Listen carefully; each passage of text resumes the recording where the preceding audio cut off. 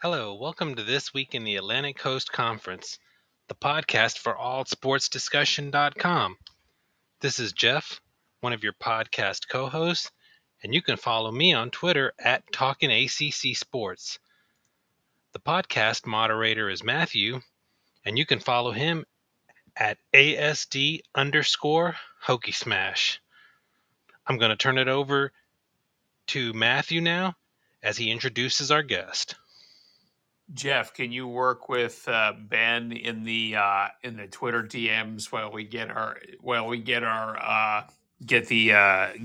podcast moving? Be great. It'd be great. It'd be great here. So it looks like he's having a little difficulty joining in. He said he clicked the link and nothing's happening. But I think if he clicks it again, he'll get in.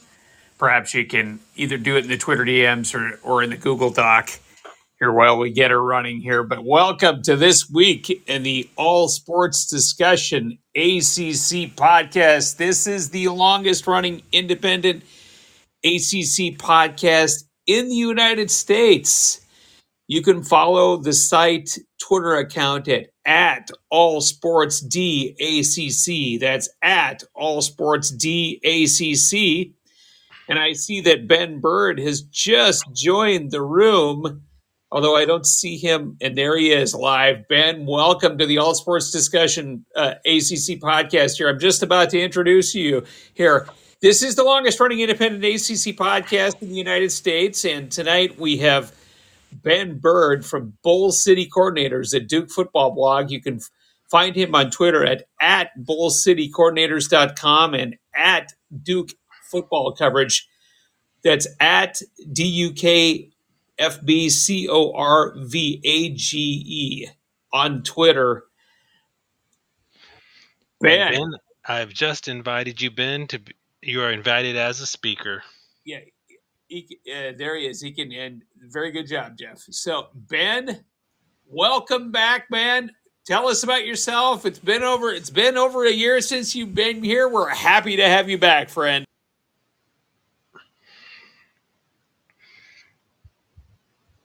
I think we're waiting, Matthew, on Ben to join as a speaker. Right now, he's listening to us, and he just needs to get the invite that I sent him. He's invited as a speaker.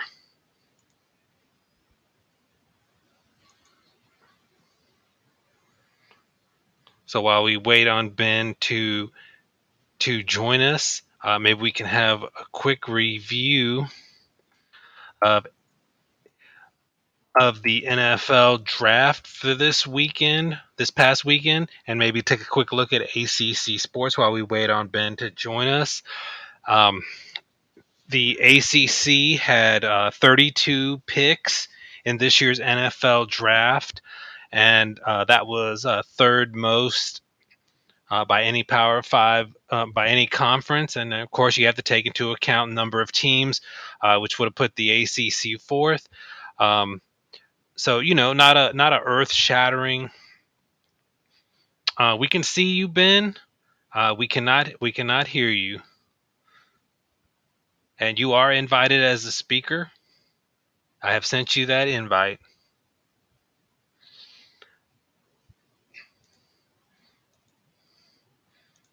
Okay, so yeah, the ACC had 32 picks, which per team average would have placed them fourth. So not, like I said, not an earth-shattering draft for the ACC, but considering last year after they only had 21 picks, that was a significant increase from last.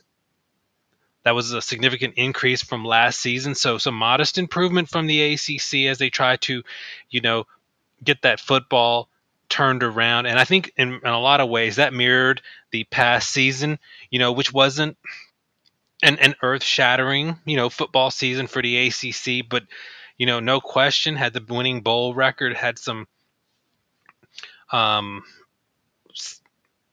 significant out-of-conference wins like Florida State over LSU, even Syracuse beating, Big Ten division champion Purdue. So there were some quality wins in the ACC. there were some quality wins in the ACC last year. The winning bowl record, not saying the ACC is a finished product, certainly has a long way to go, to get back to where they were in 2016 when they were at the top of college football. Uh, but it was nice to see, you know, the trend going in the. Yeah, we see Ben now. So we'll get going with Ben here in a moment. But it was nice to see for the ACC to kind of, stop the decline. I would say last year it really bottomed out in the draft. Football had went on a 13 game bowl losing streak at one point from 2019 to 2021. So I think it's safe to say that decline finally came to an end. And now, we'll see how far the ACC can get back in the other direction. But it was good. It was good to see it go rather than going down, going up this year. So with that said, I'm going to turn it over to Matthew as we get going with our guest. Ben, can you hear us, my friend? Yes, I can hear you. Can you hear me? Yes, we can hear you. Welcome. Welcome to the podcast. Tonight we have Ben Bird from Bull City Coordinators. This is a Duke football blog. You can find him at bullcitycoordinators.com. Again, that's bullcitycoordinators.com. And Duke football coverage on Twitter. I'll spell that out for you at DUKFBCOVERAGE. He is the king of Duke football Twitter, and he is a great return guest here on the All Sports Discussion ACC podcast, the longest running independent ACC podcast in the country, the podcast for allsportsdiscussion.com. You can follow our site Twitter account at allsportsdacc. Now, Ben, before we start, tell us about yourself and anything that you want to plug. The floor is. Well, thank you guys for having me back on. It's great as always. I've had you on as guests and look forward to doing that again. And I really enjoy your podcast. As you mentioned, I run bullcitycoordinators.com, and we have a podcast, the Duke Football Coverage Podcast, which has spun off from that.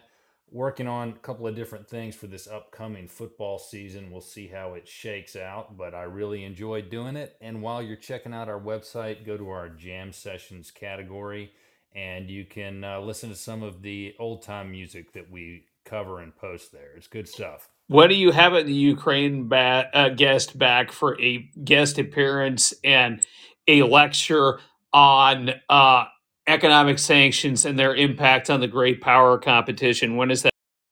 I should do that. That was a very informative topic and very limited on the football, but I should reach out and get that done. That was a great Make topic. it happen. And if you can get the former deputy national security advisor on, who was also a Duke alum, and maybe join him on the same podcast, I think you'd probably have everybody in the national security community listening to your podcast, Ben.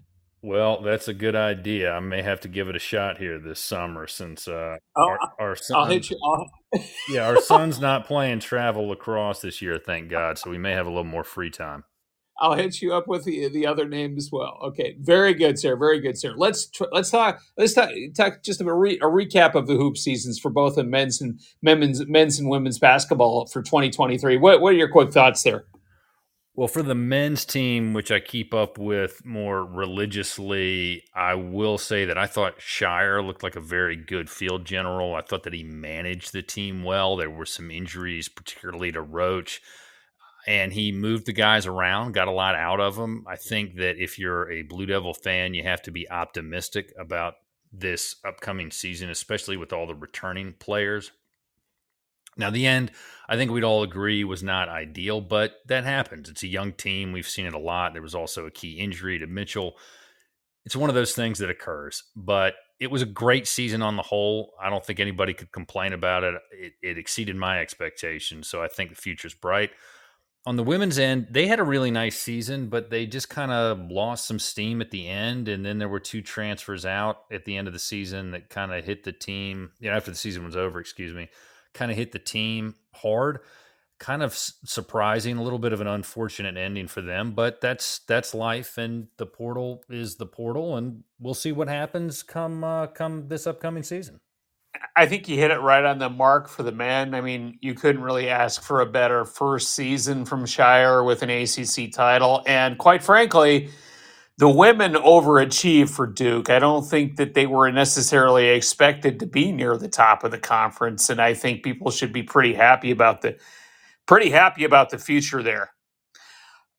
So Jeff, friend, you're up. Get us started on Duke football. Yeah, thank you, Matthew, and Ben. I just want to say on Duke basketball real quick. I mean, I was a little bit surprised by you know John Shire took a little bit of criticism this year, especially during the midpoint of the season. But and you talked about it. I think he did, and I think he really did an actually pretty good job. I mean, you won an ACC title. Um, Won a game in the NCAA tournament. I mean, I think it was clear against Tennessee. There was just a different level of physical maturity in that game. Um, but I mean, there were things that you even saw in that game, and some of the guys coming back. I mean, I think Duke's going to be a top five team going into the preseason next year, and I would give Shire a B plus on the season. I think he did a really good job myself. I would agree with that assessment. I'd grade him a little bit higher just because I think it's hard to get young guys to gel. And as great of a coach as Coach K was, you saw that when he switched to the one and done model. It was very difficult at times. There were some down years. And I think once he found a good complementary system for Roach and Proctor, things started to come together. So I think that he's shown he can win with young guys. He can get a lot out of young guys.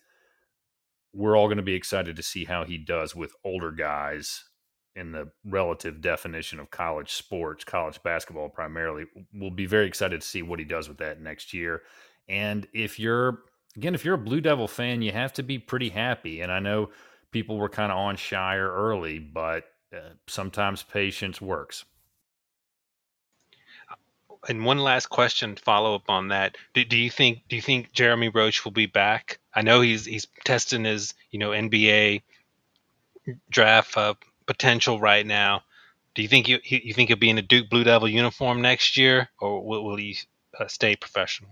That's a really good question. It's hard to get a good sense of. The roster is going to be kind of chock full of point guards, particularly if he comes back. I'm not sure what to make of that, and my general approach to recruiting is not to pay attention to it until you really have no other choice. It was kind of what I did last year with trying to figure out was Keels going to stay or go. So I don't know, to be honest with you. That'll be interesting to watch unfold.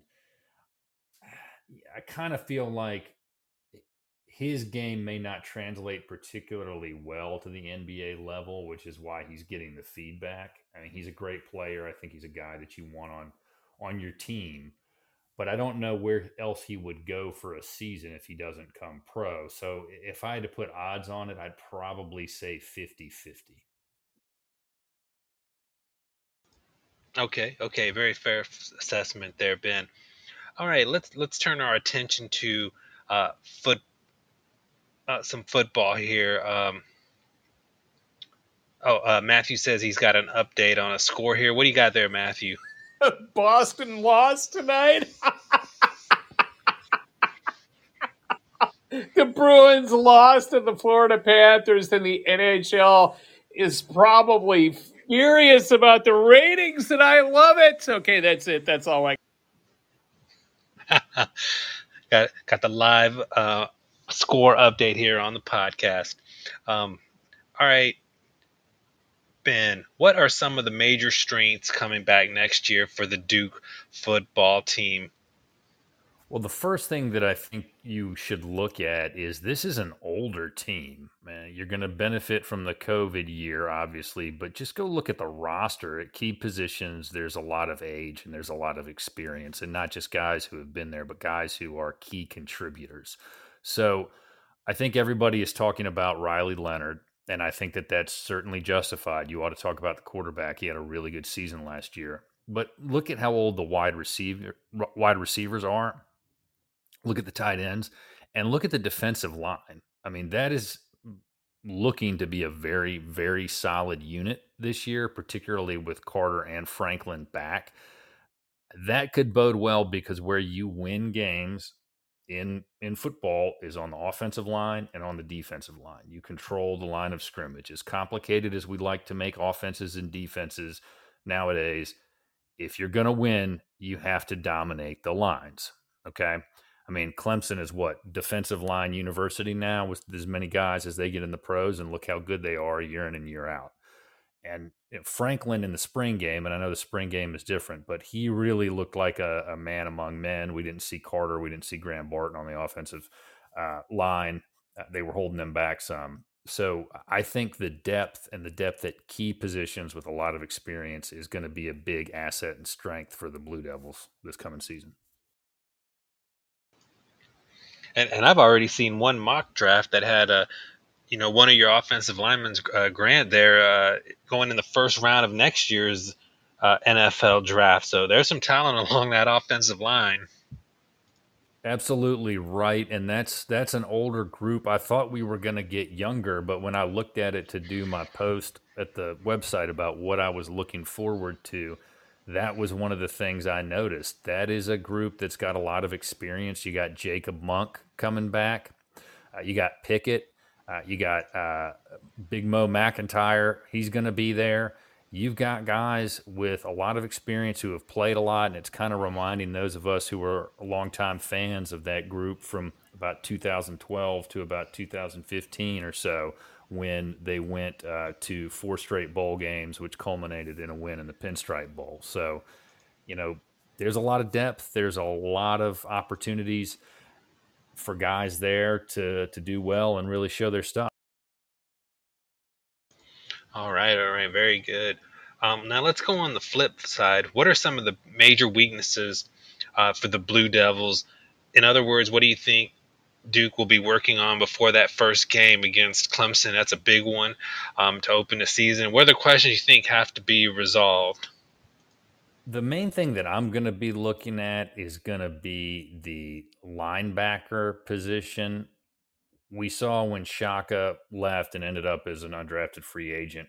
I think he signed with the Bengals as of yesterday. There's not a lot of experience and depth there beyond the first 2 guys. Dorian Mausi, if I mispronounced that, I apologize. And also Cam Dillon. The big question is going to be, and again, you guys know me, I don't like to be critical of players because they're college students. Outside of Cam Dillon, I think there's a lot of question marks, and that's just me being as fair as I can be. I'm not sure who is really going to step up and be the number 2. We lost Rocky Shelton, who transferred to Miami, who had some experience but didn't play a whole lot last year because he had to sit out a year for reasons that weren't really disclosed fully. So I don't want to get into any speculation there. As far as I understand, he's a good player. He's a hard worker. I don't know what happened, and I don't think we can speculate as anything bad. But he was just out for a year, and he didn't get his way back in the rotation. But Cam Dillon kind of quickly became the number 2 alongside Shaka, the 2 starters. Outside of that, there's some question marks. Secondary also has a big hole to fill without Darius Joyner back there, who signed an undrafted free agent contract. I'm spacing on exactly where he's going. But you've got Al Blades coming in from Miami, so he should help out some. And you've also got Chandler Rivers back there who can ball. I mean, he's a really, really good player, which kind of turns the secondary a little bit back into strengths. A little bit of unsettled territory there, but I think the secondary might be able to surprise some folks, and hopefully that'll help the linebackers settle in.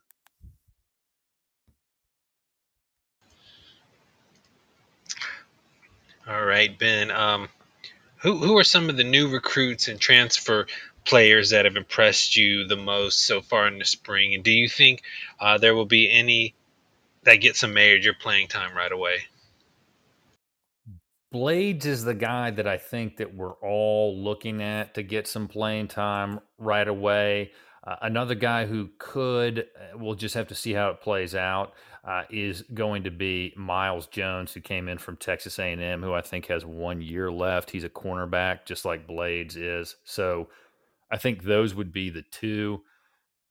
Beyond that, it's not 100% clear. There have been a couple of guys who have transferred out of late and a lot of guys who transferred out at the end of the season, but I don't think any of that was necessarily a surprise. I think that was just one of those things that every team deals with uh, as part of the new college football environment that we're in. So those two guys in the secondary would be the ones that I'd be looking at to get some playing time. Okay, Ben, do you think that Duke will be better than last year? And, that was just such a fantastic season in 2022. And why or why not? And we were going to do this segment a little bit differently than we've done in the past year. Rather than go through each game on the schedule, we want to talk about which two games you feel are the most important, most pivotal games, and then, give us a quick preseason analysis of those two games, and then give us what you think the Duke Blue Devils overall record will be. There's a lot of really good questions in there, and I think if you've followed me a little bit on Twitter or have gone to my website, you might know how I'm going to answer this and what I'm worried about. To your first question, do you think Duke will be better than last year? I think so. I'm not necessarily sure, though, that that's going to result in a better win-loss record. And you hit on what happened last season. And I think we all understand in this day of unbalanced schedules that you just have to beat whoever's in front of you, right? You can't always help it if the team that you're playing is not, the teams are weaker or not as good or whatever. But last year, Duke benefited from playing a lot of teams that were not very good. Pulling up their 2022 schedule, you see they played Northwestern, who was not good, Virginia, not very good, Georgia Tech, who got hot late and started playing better, but Miami also didn't go to a bowl game, Boston College, Virginia Tech. Uh, so there were a lot of teams that did not go to a bowl that ended up on the Blue Devil schedule. But let's turn the page and look at 2023, because what you're asking me also is two of the most important games. Okay. And the two, I think, most important games could occur really, really early. Labor Day weekend, Clemson. That is going to be at Wallace Wade. It's the home opener, week one, a conference game. That's a big game. Okay. Then you've got three non conference games, and you follow that up with Notre Dame, which is, I don't know if it's a conference game or not, but within the first five games, Duke has to play two of the best teams in the Atlantic Coast Conference. Again, if you're counting Notre Dame, which it doesn't count as a conference game looking at the schedule, but two of the teams that have really been the best as part of the ACC for the last good while. If Duke loses those two games, that's going to be difficult to overcome. If Duke splits them, I think it goes 1-1. I think all the fans will be happy forever, and this will be possibly one of the most remembered seasons in Duke history. But that's tough, and it doesn't get any easier from there. Let's just look at what happens after they play Notre Dame on September 30th. They get a bye week. Then they play home against NC State. They play on the road against Florida State. They play on the road against Louisville. And then they've got Wake, North Carolina, Virginia, and Pitt. I mean, you guys can look at that schedule just as well as I can, and you can say, wow, that's going to be a tough schedule if things hold, right? I mean, that is a brutal schedule. It's a lot harder than it was last year. But if you want to be the best, you know what you got to do? You got to play the best and you got to beat them. So we should get a chance to see what this team is capable of and what they can do. I think your last question was overall record. I've kind of come around to this early in the season, more picking ranges of wins and losses. So I'm going to kind of be a little chicken and maybe not give you a definite prediction on that. I think this team, 6 wins. I'm going to say 6 wins minimum. 8 wins if it's a really, really good season. And you've got to have, again, as we all know from watching our various teams over the last several years, between Georgia Tech and Virginia Tech and the Blue Devils, if the ball bounces a certain way or a penalty gets called, okay, or whatever, all those things can happen and drive that win total down, or it can drive the win total up. So looking at that schedule with things as they stand right now, I'm going to say somewhere around 6 to 8 wins is what I'm thinking for the Blue Devils.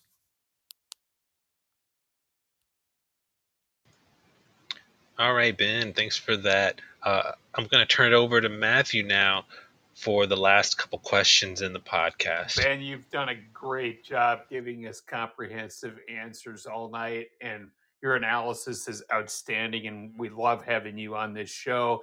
We get compliments about your analysis all the time, especially from our friend Pick Six at Pick Six Previews. Brett over at Pick Six Previews is a big fan, and I'm sure he is listening to this as we speak. So thanks again for coming on the show tonight. So right now, today, give us the pulse of the Duke football program. What are the Devils, bloggers, fans, alumni, friends of the program? What are they all thinking of the status of the program right now? Well, first I want to say Brett is a great guest. I had him on not too long ago. It was really fun listening to him. I learned a lot from that. Very informative. I look forward to having him back on.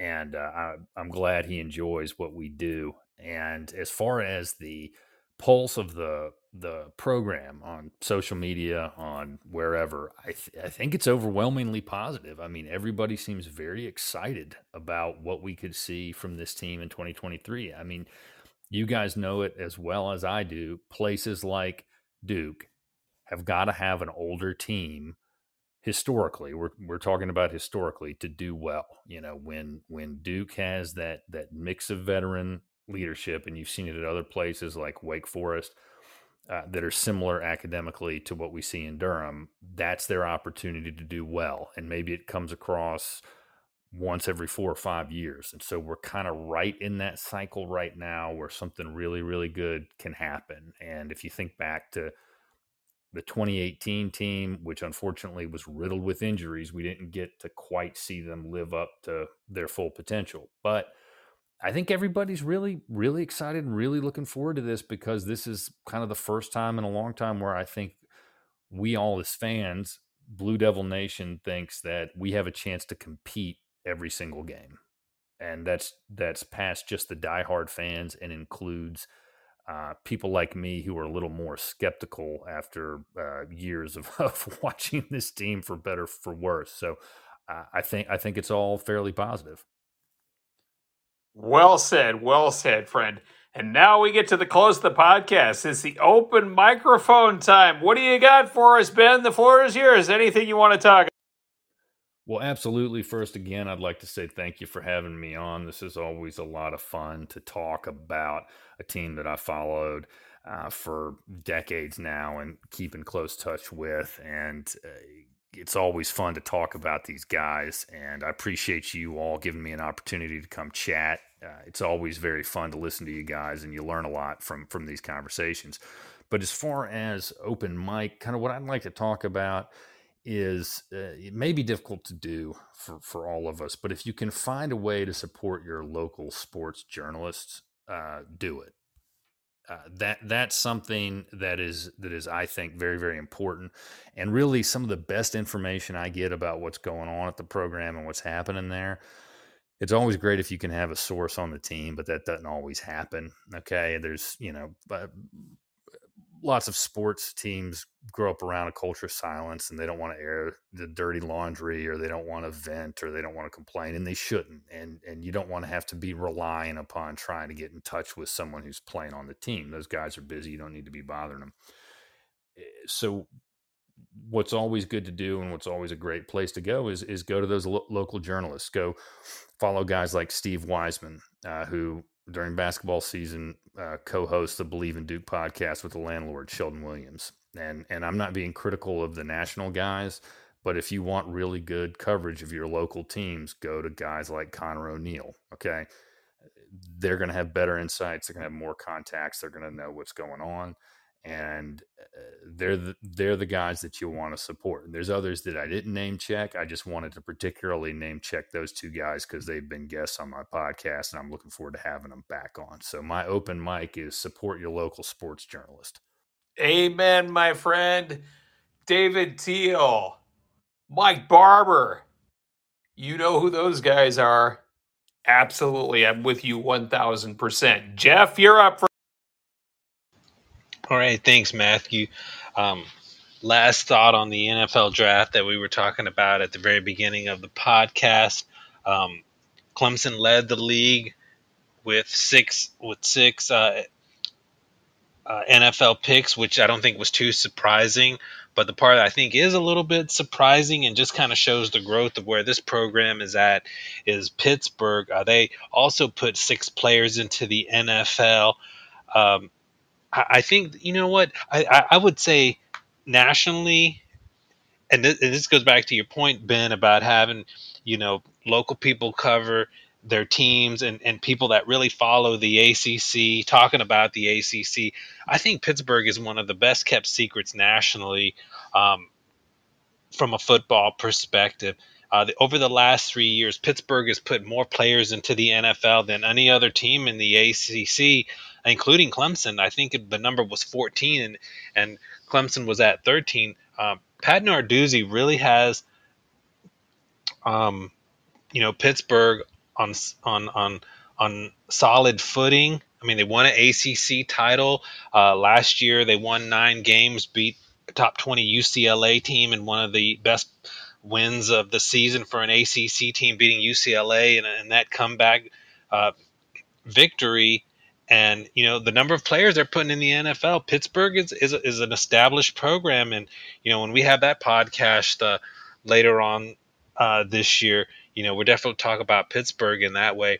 The other thing I want to hit on, now we're into May, and we're getting down to the wire here for the ACC baseball and softball programs. I saw some projections for this week.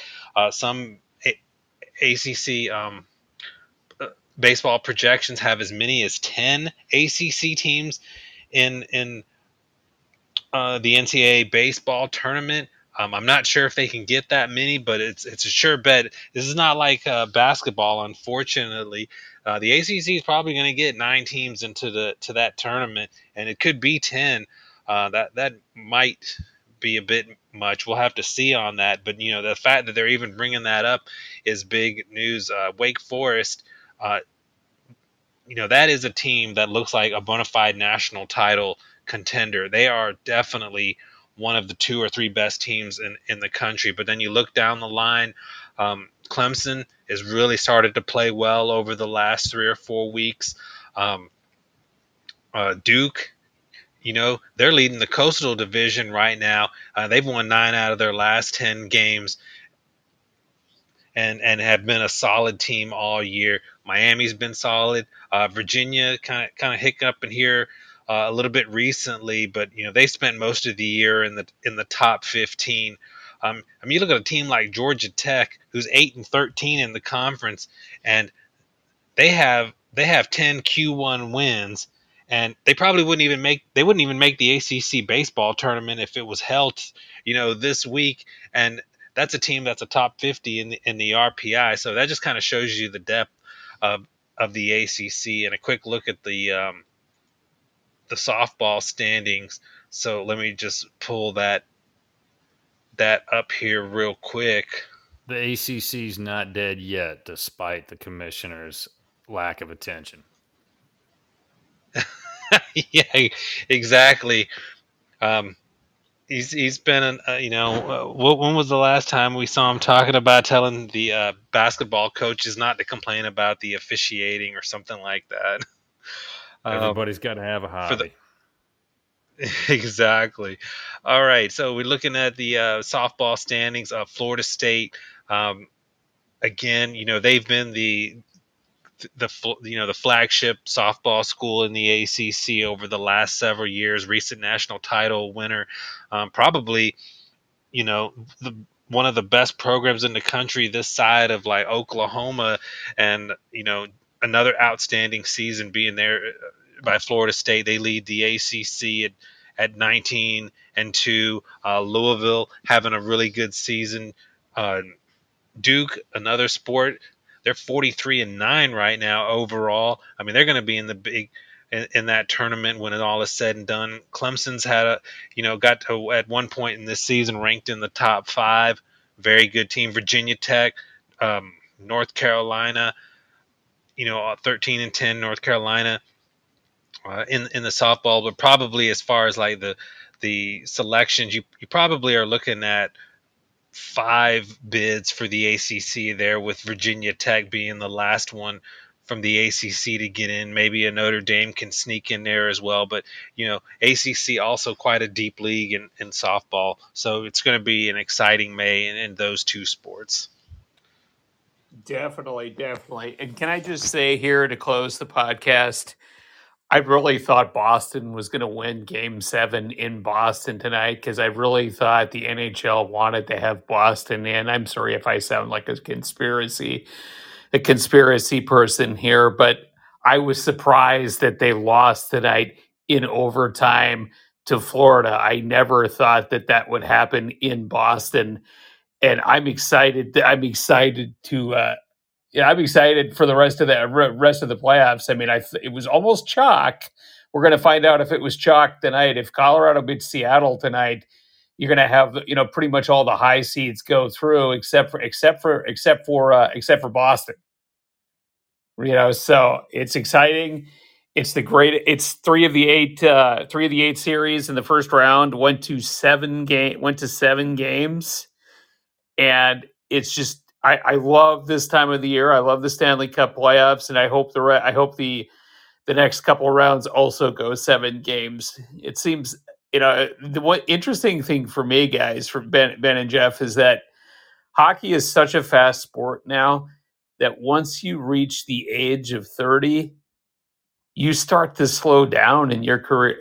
There's not a lot of guys that can get beyond 30 because they're a step slower than everybody else. And it's such a fast sport now and these guys get drafted when they're 18 years old. My friend's son was picked number 12 last year in the NHL draft. I'm not sure if you ever heard this story, Ben.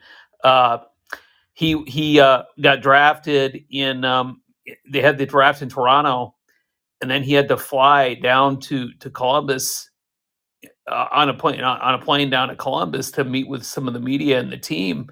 And he had forgotten to bring some American currency with him from Canada. He's from Winnipeg, about 90 miles from where I grew up, or I should say the border, about 90 miles from Winnipeg, but about 90 miles from my hometown of North Dakota. And he lives he's about 10 miles north of the border, and he forgot to bring some some U.S. currency to Columbus. And so we were trying to, I had offered to try and help him send some food in an Uber Eats over to his hotel so he could at least eat one night before he was meeting with the team the next day. And then he was apparently embarrassed to tell the team that his name's Jason Matejchuk. He was apparently embarrassed to tell the team manager that he forgot to bring United States currency into the country. And so I thought you guys would enjoy that story. So anyway, I tried to help him. I almost helped him. I was a saint that night, but they came to the general manager from Columbus came to his rescue. Which is pretty cool, that's actually. A great story. That's fantastic. So, Ben, thank you so much for joining us on the All Sports Discussion ACC podcast. We loved having you come on the show, and we would love to have you come back on anytime, especially during the season. You can give us your take on the ACC. Happy to do it. Just let me know when. All right. Have a great week, guys. Take care. Bye-bye. Bye, guys.